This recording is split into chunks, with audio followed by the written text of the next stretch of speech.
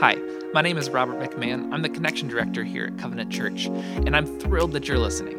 If you're checking us out for the first time, welcome. We're so glad that you're here, and I'd like to take this chance to invite you to let us know that you're tuning in today. We'd love nothing more than to help you start building meaningful relationships and to join you on the journey of faith. Just go to bgcovenant.org/connect and let us know how we can be in touch. With that said, let's dive in and listen together to this week's message. Good morning, church. I'm Craig Dixon. I think I know a good chunk of you anyway. I'm an elder here, has the pleasure of serving this church for the past number of years, and I just love Covenant. I love our motto, our slogan, our mission is to know Jesus and make him known. As an elder, one thing that we do is try to be active certainly in serving the church, but also serving outside the church, and I'm going to make a plug this morning for Keep Watch, which is a prayer ministry that I'm involved in. We've talked about it. This Tuesday, we're doing a prayer walk at schools that do not have coverage for prayer around this city. And so if any of you have an unction to pray, we're going to be at the Montessori School at 9 a.m. on Tuesday to pray outside the schools of some of these places in Bowling Green, because we care about the kids and we care about the Lord's Word going forth in those schools. Today, I'm going to continue our series in Psalms, Summer in Psalms.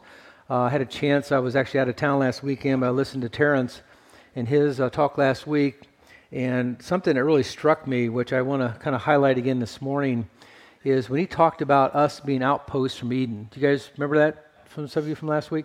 When he said that, it just kind of hit me that, of course, when God created Adam and Eve and put them in the garden, and he had fellowship with them, unrestrained, unabridged, just total fellowship with them that wasn't tainted by sin, it wasn't tainted by anything other than just their relationship with the Lord. It was a direct connection to God, their Father. And of course, that was broken through sin. And they were cast out of Eden. And then Jesus, when he came on the earth, a number of years later, he basically brought, in some sense, Eden back to us. We can have unfettered relationship with God our Father without being in a temple, without having to go to tabernacle. We are temples of the Holy Spirit. We house that bit of God in us, which if I were God, I wouldn't do it that way, but he did. And he put God in me, and he put himself in me, put himself in you. When Jesus left this earth, he was telling his disciples, hey, don't be too upset about me leaving, because I leave you my Spirit. I leave you the Comforter. And greater works will you do than I did, which, again, I'm amazed that God would say that to us. So we have a deposit of Christ in us. We have a deposit of God in us. We have the ability every day to commune with God, just like Adam and Eve did in the cool of the garden. We can commune with God. So what I want to talk about today is Psalm 121. I lift my eyes to the mountains. Where does my help come from? My help comes from the Lord. It's easy these days with everything that's going on around us to have somewhat of a siege mentality where we're outnumbered, we're outgunned. What do I do? I mean, there's the financial pressures, there's anxiety, there's Christian persecution, there's addiction, there's CRT, there's abortion, there's gender dysphoria, there's LGBTQ, there's killing babies that's happening around this country. Even with Roe v. Wade being overturned, there still are babies that we love and are concerned about. But lots of stuff going on, lots of things to take our attention away, and lots of things to be concerned about. I want you to throw the next slide up, Dwayne. It's kind of a cute, can't see it very well, but we can be like those guys in that parapet. And the thing down at the bottom says, oh, stop it. You know perfectly well that before every battle, the enemy shouts things at us that we may find offensive. Have you heard some things on TV lately that you might find offensive? Have you heard some things being said by some politicians and leaders that might offend the God in you? Absolutely. So we're surrounded by a lot of stuff that is not of God. And we can have that siege mentality, kind of go into our little cubby holes, go into our homes, build a barrier up, get that food pack that lasts 15 years in your basement, and be prepared for whatever might come. Or we can be victorious. We can make Jesus known in this season. So how do we do that? Well, I would suggest we do that by our focus. If you look at the screen there's a picture of a flower, and on the left is stuff in the background. And this is often how we see the world. We see we see things in front of us, but we can also get focused on the stuff that's around the things that really matter. And this is called depth of vision. So we can see depth of field. So depth of field on the left is very wide. You can see everything around you. And if you know cameras, you can adjust that f-stop and only look at the one thing that's in the foreground, and everything else blurs out. And I would suggest this morning that we need to be a little bit like having our f-stop adjusted to where we see God. We see God's hand. We see God's victory. We see what the Word of God says about us. We see what the Word of God says about the world around us. As Kyle mentioned, I think probably a month ago, here in the pulpit, about that we need to see life through the filter of the Bible. We need to see the culture through the filter of the Bible, not the other way around. We don't see culture and go, well, this must be right because this feels good. This is the way people are. And then I need to interpret the Bible based on what I know is true by what goes on around me. Instead, flip it. That we know what's true by what the Bible says. And then we look at the culture around us and go, how do I judge the culture based upon what the Word of God says? That's not something it's antithetical to what a lot of people are thinking these days. And so today we're going to focus on Psalm 121 and not having a siege mentality and having our focus on the things that matter, focus on Him. So we're going to do a little bit of reading here. Psalm 121 says, I lift my eyes to the mountains. Where does my help come from? My help comes from the Lord, the maker of heaven and earth. Now we could easily say my help comes from my 401k. My help comes from a good solid job. My help comes from a mortgage-free home. My help comes from good health. My help comes from kids that are healthy. My help comes from lots of stuff that might make me feel good, but my help comes from the Lord who made the heaven and the earth, as it said certainly in Genesis. We talked about earlier about Eden in us. I'm going to read some scriptures to encourage us in this. These are words you know, but I want to have us wash these words in our thinking this morning. 2 Kings 6, verses 15 to 17, the story of all seen and heard. God opens up Elisha's servant's eyes to see the heavenly host for battle. It says in 2 Kings 6:15, then the servant of the man of God got up and went out early in the morning. An army with horses and chariots had surrounded the city. Back to that picture, it could easily be a siege mentality. And he said, oh no, my Lord, what shall we do? The servant asked. Don't be afraid, the prophet answered. Those whom are with us are more than who are with them. The servant's focus was on the enemy. All he could see was that host of horses and chariots and armed for battle. He could not see what God was doing this hour. So Elisha asked the Lord to open up his eyes, and he looked and saw the hills full of horses and chariots and fire all around Elisha. The battle, as Greg sang this morning, the worship team sang, the battle belongs to who? The Lord. Some trust in horses, some trust in chariots. I will trust in the Lord. And it's easy to trust in the battle armaments. God tells us to be armed as we should in the Spirit. But it's He that really is the one that's victorious. He doesn't just leave it up to us. We have a part to play, and that part certainly is to trust in Him during that season we feel like we're outnumbered, outgunned. 1 Samuel 17, verse 45 and 49, it's about David approaching Goliath, where he could have easily said, this is beyond me. But David said to that Philistine, Goliath, you come against me with sword and spear and javelin, but I come against you with the Lord Almighty, the God of the armies of Israel, whom you've defiled. This day the Lord will deliver you into my hands, and I'll strike you down and cut off your head. The very day I will give carcasses of the Philistine army to the birds and the wild animals, and the whole world will know there's a God in Israel. The battle belongs to Him. All those that gather here will know that it is not by sword or spear that the Lord says, for the battle is the Lord's, and He will give all of you into our hands. To have his focus on something that doesn't make sense. He didn't see that thousands and thousands and thousands of an army against him, or this 9-foot plus tall giant that was spewing venom at them. He saw God deliver Israel. And he had the power of God in him to do so. And it wasn't because David he had skills, absolutely. He picked up a stone, had a sling. He had skills. God used his skills, but he multiplied. God is a great multiplier. He's a great force multiplier. When the enemy's got you outgunned, outmanned, God can multiply your abilities.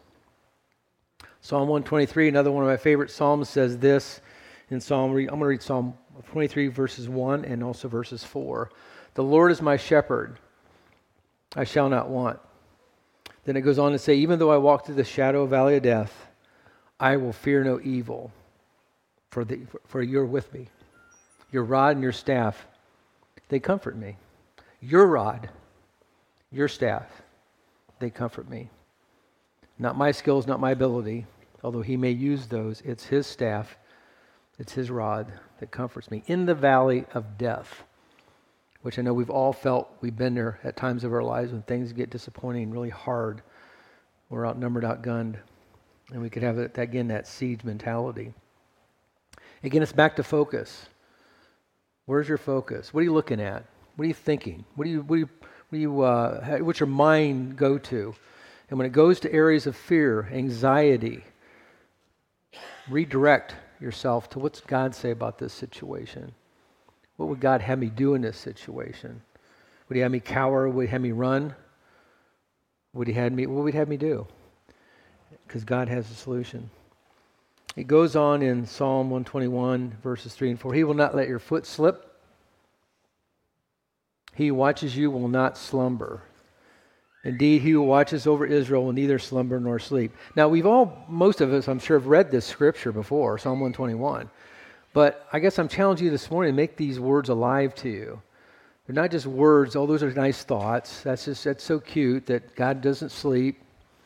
Well, to take it seriously to your heart, that he watches over Israel, over you, he's not surprised. He's not asleep. He's not waiting. He's there always acting. I'm going to paraphrase the book of Ruth just to remind you how God acts in natural situations supernaturally. So I'm going to kind of paraphrase the book of Ruth here real quickly, if I might. Ruth, after her husband died, along with her 2 sons, was widowed by one of Naomi's sons. That was her mother-in-law. Vowed to faithfully serve her mother-in-law. She had no plan for providing for both of them. She didn't have a to-do list. She knew she had to cover her mother-in-law. An uncovered woman in those days was in danger. Bad situation for a woman to be without covering, without a husband, without a family. It's just 2 of them. Ruth's vow is one of resolute, courageous fidelity. Ruth's story also implies that care is dependent upon the fidelity of the God of Israel. So guess what? She faithfully served, picked leftover grain in a field of a family friend to survive. The family friend's name was Boaz. He told his people to leave her alone because, again, a woman picking grain in those days was subject to being molested, being assaulted, being hurt. And he said, keep hands off her. Even though she's an uncovered woman, I'll cover her. God provided covering. Wasn't her plan. She didn't go out with that in mind. She went out there to serve and eat and provide food for her and her mother-in-law regardless. God provided as she was faithful to go do. And then Boaz, through a set of miraculous circumstances, fell in love with Ruth, married her, and cared for her and her mother-in-law. And what's really cool, Ruth birthed Obed, the father of Jesse, the father of David, the father of Jesus. So Ruth's faithfulness brought her to Boaz, which brought forth a lineage to our Savior. Amazing. Out of a crappy situation, losing her husband, being alone, making commitments that she was writing checks she couldn't cash, she honored God regardless. She trusted the God. She had focus on what God had shown her to do, what was the right thing to do, not the easy thing to do. Matthew 4 tells another great story out of 38, verse 38 and 40, excuse me. I get a little weepy and my nose runs, sorry. There you go. Every time I get close to God, I get a little weepy, sorry. I need to be weeping more often, I think. Matthew 4, verses 38 and 40 says this: Jesus was inside the boat during a big storm, sleeping with his head on a pillow. I know I've even used this scripture here before at this pulpit. The followers went and woke him up and said, "Hey, teacher, don't you care about us? We're going to drown." Jesus stood up, gave a command to the wind and water, and said, "Quiet, be still." Then the wind stopped and the lake became calm. The Lord never sleeps or slumbers. It looked like Jesus was sleeping, but he was totally aware, totally in control, and he was there for those guys. And he encouraged them and showed them, hey, there's a bigger picture here. What's your focus on? You focused on the storm? You focus on the Lord. Storm's scary. The Lord is peace. Goes on to say in Psalm 121 this in verse 5, the Lord watches over you. The Lord is your shade at your right hand, God's protection.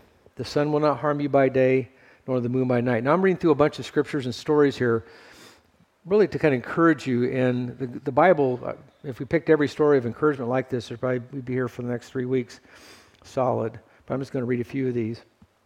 So God not only protects those who he's a keeper of, but he also refreshes them.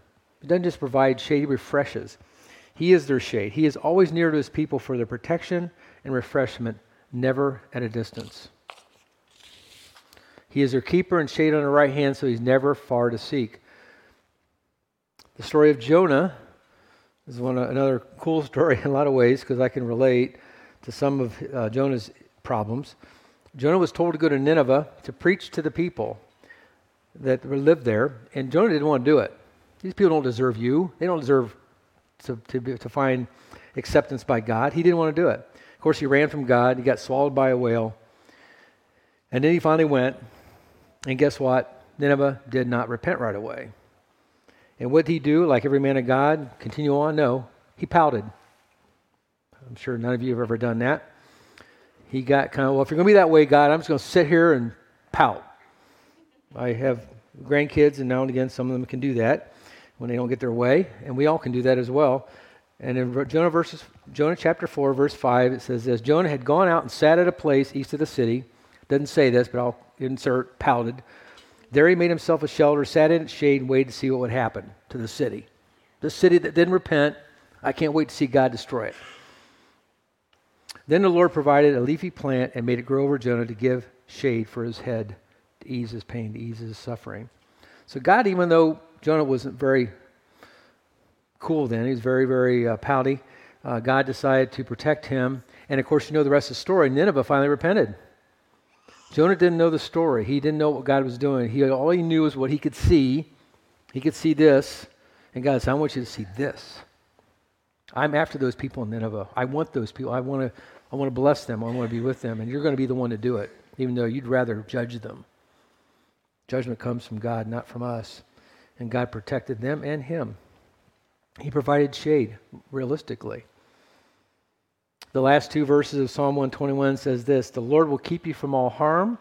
He will watch over your life. The Lord will watch your coming and going, both now and how long? Forevermore. So when Mary was approached by an angel to tell her, hey, guess what? You're going to bear the child that God is going to come upon you, and it's going to be the Savior of the world. And, of course, Mary, in her natural wide vision, said, how can that possibly be? I've never been with a man. And this is what it says in Luke 1, verses 34 and 38. Mary said, how will this be? She asked the angel. I'm still a virgin. This angel answered, the Holy Spirit will come upon you, and the power of the Most High will overshadow you, so that the Holy One to be born will be called the Son of God. Mary said, I'm the Lord's servant. May your word to me be fulfilled. And the angel left her. Now again, just like in Ruth, an uncovered woman is not a good thing. A pregnant woman without a husband is a really bad thing. In those days, adultery or having a child outside of marriage was worthy of punishment, in some cases death. And so she was in a bad spot. And Joseph, how do you explain to Joseph that I'm now pregnant from God? Her and Joseph's focus had to be upon the Lord, had to be upon his promises, had to be upon his word. because their natural inclination would be to be worried about what are people going to say? What's mom and dad going to say?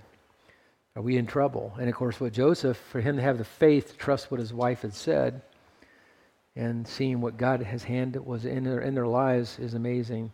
And again, just like in Ruth, who begat, Mary obviously birthed our Savior by her faithfulness.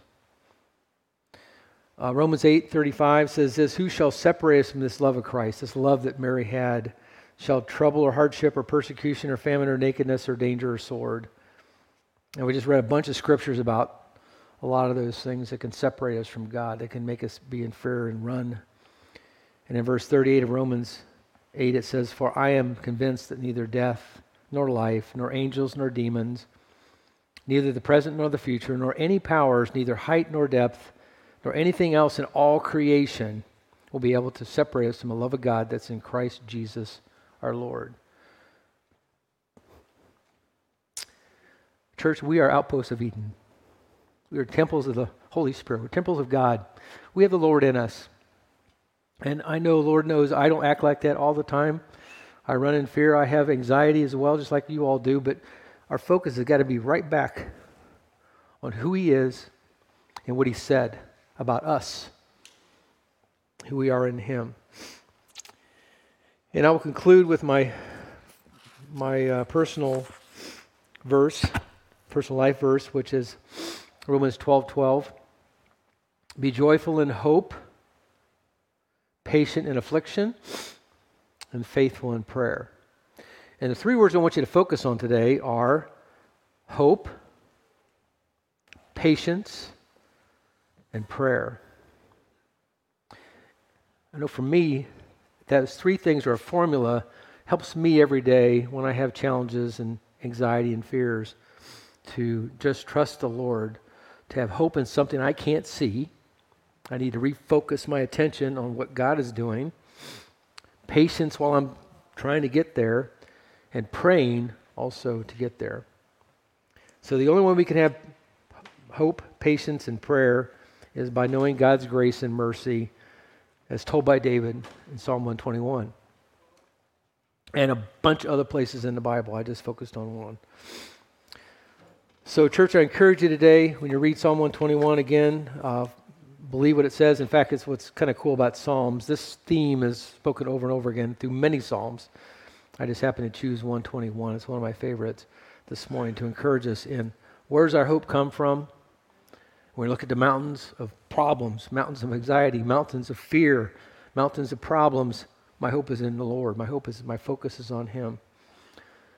So just like this picture here, don't let all the noise in the background, all the anxieties, the fears, direct your attention to the beauty of the Holy Spirit, beauty of God, the Word of God itself in your life.